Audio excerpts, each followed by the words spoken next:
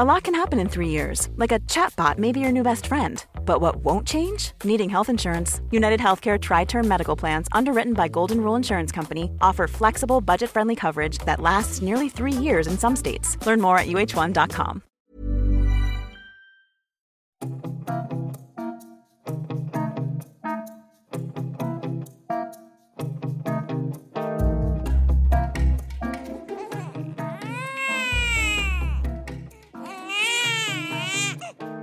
Welcome to Are We There Yet? I'm Katie Gossett, and when babies enter the world, we are their world, essentially. Their focus is limited to the people they see around them. It takes time for that to widen out, for them to realise that other people, other cultures are also part of the world, and we need to help them down that path. We've been talking about how lack of knowledge and acceptance has brought this about it from our perspective, and just how in some ways it's an opportunity to learn more about other cultures.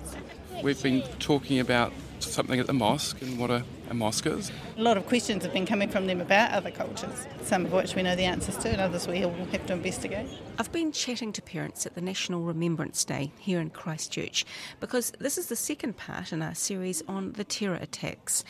Last time I talked to people about what they'd said, because I was in the same boat. So how did we explain to our children about what happened on March the 15th? Now that many of the flowers have been taken away and the police presence has thinned out a bit, for a lot of people life will just have gone back to the way it was before. But this episode is about the bigger picture, what effects the attacks might have on our children long term, and the role they might play in changing attitudes in the future. So if we're saying to our kids, oh, isn't it horrible, and you know, let's make sure we do what we can, and then a week or two it's kind of forgotten and we're getting on with life. Now, in a way, it's great to get on with life, but part of getting on with life is how do we actually incorporate parts of offering support, ongoing sensitivity, and putting your money where your mouth is around these kinds of issues, because that shows our kids that, in fact, they can be part of a solution, a resolution around these issues, rather than just feel really sorry for the people who had it happen to, and then let's just put it behind closed doors and not think about it. That's Catherine Gallagher, our clinical psychologist. And she's right, most of us have been talking about it and thinking about it, and that includes our children. So it's helpful to just touch base with them and see where they're at with it all. It's knowing them enough to know how are they doing. Are there some changes in their patterns of behaviour? Is their mood a little bit flatter? It's about being around them more and, you know, supporting them around what they're going through. You know, I would check in with them every once in a while, not in a let's all sit down and have a cup of tea and talk about March 15th, but to go, hey, you know, there might be something on the news, or it's an anniversary date, or it's just cause, and you go, you know, oh, I noticed I felt a bit sad today. You know, I just had a memory about that, and it kind of sat with me a bit funny. Does that ever happen to you? And it can help children understand the way we process things. It's about giving kids permission and information about that's how our brains work. They get triggered into things, they're reminded of things, the brain is trying to work this thing out. And so it's that idea of dropping and running. If your kid goes, oh, I'm fine, oh, don't talk about it. You're just dropping and running. You're planting some ideas, you're giving permission, and then you're extracting yourself, you know, and letting them get on with it. But really what you've said to them is it's okay to talk about this stuff, it's normal. Because in some cases, children are silent. We've talked about it a little bit, but not in any depth. I probably do need to talk to him about it again at some stage. My son seems quite disengaged, but I know that he's thinking about it. Tempting as it is in these situations to want to grab children and kind of poke them and say, hey, this big thing's happened, you know, don't you want to talk about it? In actual fact, some of those kids will be absolutely fine. If kids are doing okay and, you know, their routines are back in place and there's no significant changes in terms of their personality, then they probably are doing okay.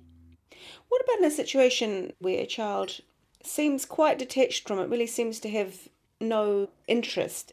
I think it's a really important point because, again, if the child's doing fine, we don't want to say, do you know just what a big deal this was? Because that's not helpful. But again, as a parent, if you think, what is it I want my child to learn? I want my child to feel safe. Great. Sounds like my child in that scenario is feeling pretty safe. But in fact, if we think about our values as a family, maybe that's where what you put in front of the child is if you hear comments, that are casually racist in a program that you're listening to together, you might bring that to their attention. Because yes, the child might go, oh yeah, whatever, mum. You're kind of putting it out there and it remains a live issue. And the other thing is, the child who says, oh yeah, whatever, may actually not be okay.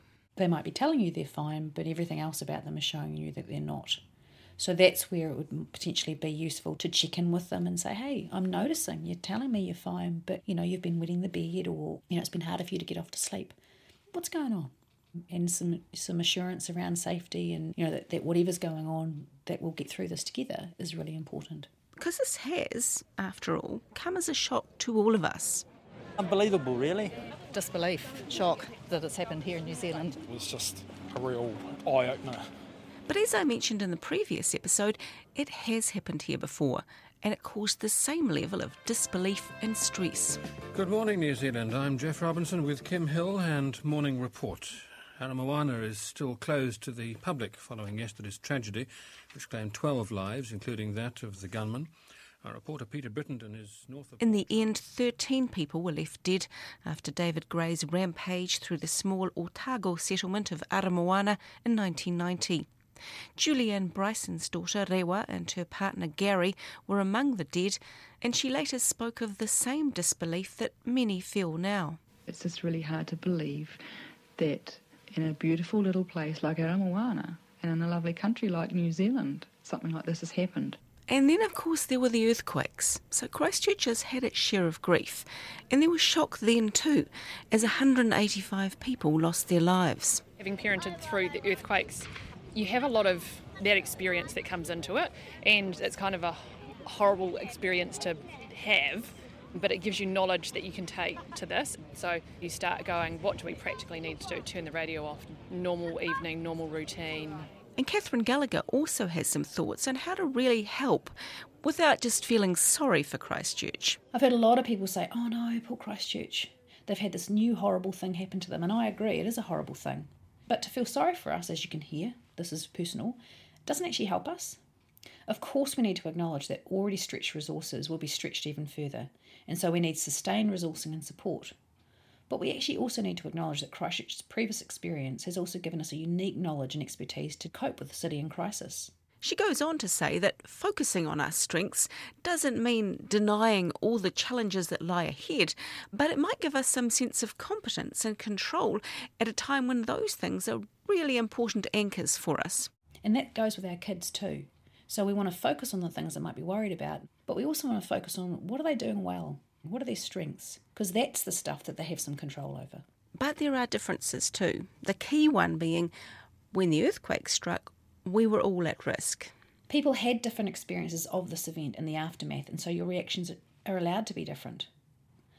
In this situation, the impact of this event was targeted towards a specific group, and so it would be normal to experience some relief that you weren't part of this group, and then of course can warm up to feelings of guilt about that relief. I didn't feel particularly scared or worried because I knew I wasn't a target. And that, for me, the emotions around this are very messy, very hard to deal with as an adult, let alone to explain to a child. The man accused of the attacks came from Australia, and that may make it easier for some to dismiss this as a threat that came from elsewhere. But perhaps we need to look deeper than that. We could kind of draw on the wagon and say that we're okay, this is not us. I suppose the challenge for us is to kind of go, yes, that person may not have been us, but the culture in which he was able to kind of get his beliefs out there or kind of connect to is a little bit us, and that's the uncomfortable pill to swallow. But the casual racism that's all around us presents even greater challenges for Muslim parents and kids. When my daughter was in year 6, she had to give a speech in her school, and the speech she wrote on was being an Islamophobe, and I think a lot of what she had written now sort of comes back. The persecution of Muslims. We are branded as terrorists just by association. And what we try and tell them is we do not practice hate no matter what. Try and be positive, try and feel the love, because for one people that hate you, there's 10 others that will love you. And have you had a lot of conversations of this sort? Yeah, individually, yes. I think there have been a few links sent that explains to our community members how to talk to their own children about what's happened. What were some of the tips that they gave? be open and transparent with your children. Get them to understand what's happened from a different perspective. Don't foster the same hate or don't foster the same, we are different, because we are not. And talking frankly is also something that helped Julianne Bryson after losing her daughter and partner at Aramoana. I fostered a lot of children in the past, and a lot of children I've had come out and stay with me so that they feel good about Aramoana and they're not frightened about it. They've wanted to know exactly where Gary was, where River was, where David Gray was standing. And they had to get it really clear in their mind. And that was really good. Children can really teach us a lot. They really can. And our children may ultimately be the leaders in how we change our approach. So it's important to keep that discussion open. I mean, it's something she sort of talks about now, is about the mosque and the people who've gone. And so I imagine over the next months and years it is something we'll talk about. We talked a lot about how sending love is a really great way to act if you feel like you need to do something. Because one of her questions was, Mum, how do I protect all the Muslim people here? That's a huge concept for an 8-year-old. Since the attacks, the mood in New Zealand has been one of love and positivity towards the Muslim community. People greeting us on the streets, people coming up, apologising. Our response is, you don't need to do that, it wasn't you. I think what's happened is for us, our circles have grown. We've got more communities, more neighbours, everyone's talking to us. I think it's brought us all closer together as a community, as a nation. The tricky bit is, how do we keep that spirit going? Because as we learnt in the earthquakes, people can suffer from compassion fatigue. We have to be aware that people aren't going to be able to continue to hold this issue front and centre as much as we are, or actually in the communities that this directly impacted, that this will remain front and centre for them for a very long time, if not forever. And so it's really important that we try and not get compassion fatigue, that we keep trying to be of support, because it can sit uncomfortably. And generally, people don't like to feel uncomfortable for too long. To rid ourselves of this feeling, we either do things differently or we tend to turn away and avoid. Here's hoping, and this is my major hope and wish, is that New Zealand can stay feeling uncomfortable for as long as it takes to create some positive change. And that comes down to all of us, including us parents, to translate that feeling of discomfort into something useful. To say, hey, how are we going to keep remembering the people who were affected by this? What are we as a family going to do to show our concern and care and our sense of community? So that's another way to kind of keep it a wee bit alive, not from a fear, oh my gosh, this is what happened, but from a focusing on the future and saying, hey, how about we go to that festival and learn about that stuff? Or how about we actually, once a month make something, cook something? Or how about we donate some things? How do we actually learn about and be part of the solution rather than focusing on, the fear about what happened on March 15th? Because that's a little bit about showing kids that shitty things, scary things, out of control things can happen, and moving through them, we've got to feel those feelings, but we can also help ourselves process that by taking a bit of control and doing something constructive about it. And that's it for today. Are We There Yet is produced and presented by me, Katie Gossett. Alex Harmer does the musical mix, and Tim Watkin is our executive producer. The archival audio comes to us courtesy of Ngā Taonga Sound and Vision. And if you found this helpful, you'll find other episodes of Are We There Yet on Stitcher, Apple Podcasts, or on our podcast page at rnz.co.nz. And while you're there, fellow parents, this is some exciting news. RNZ has a new Storytime collection. So heaps and heaps of stories read aloud, and they're now sorted in a really easy way. So you can look for them or search for them by title, by author, or even by reading age. So if you want stories about history or magic, dogs, whatever, they're grouped together so your children can find exactly what they want. Head over to storytime.rnz.co.nz on your phone or your computer and let us know what you think. And don't miss our next episode of Are We There Yet, when I'm going to talk about the problematic world, or at least it is for us parents, of online gaming.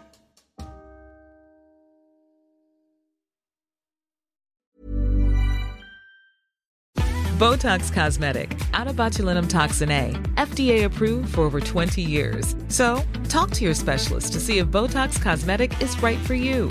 For full prescribing information, including boxed warning, visit BotoxCosmetic.com or call 877-351-0300. Remember to ask for Botox Cosmetic by name. To see for yourself and learn more, visit BotoxCosmetic.com. That's BotoxCosmetic.com.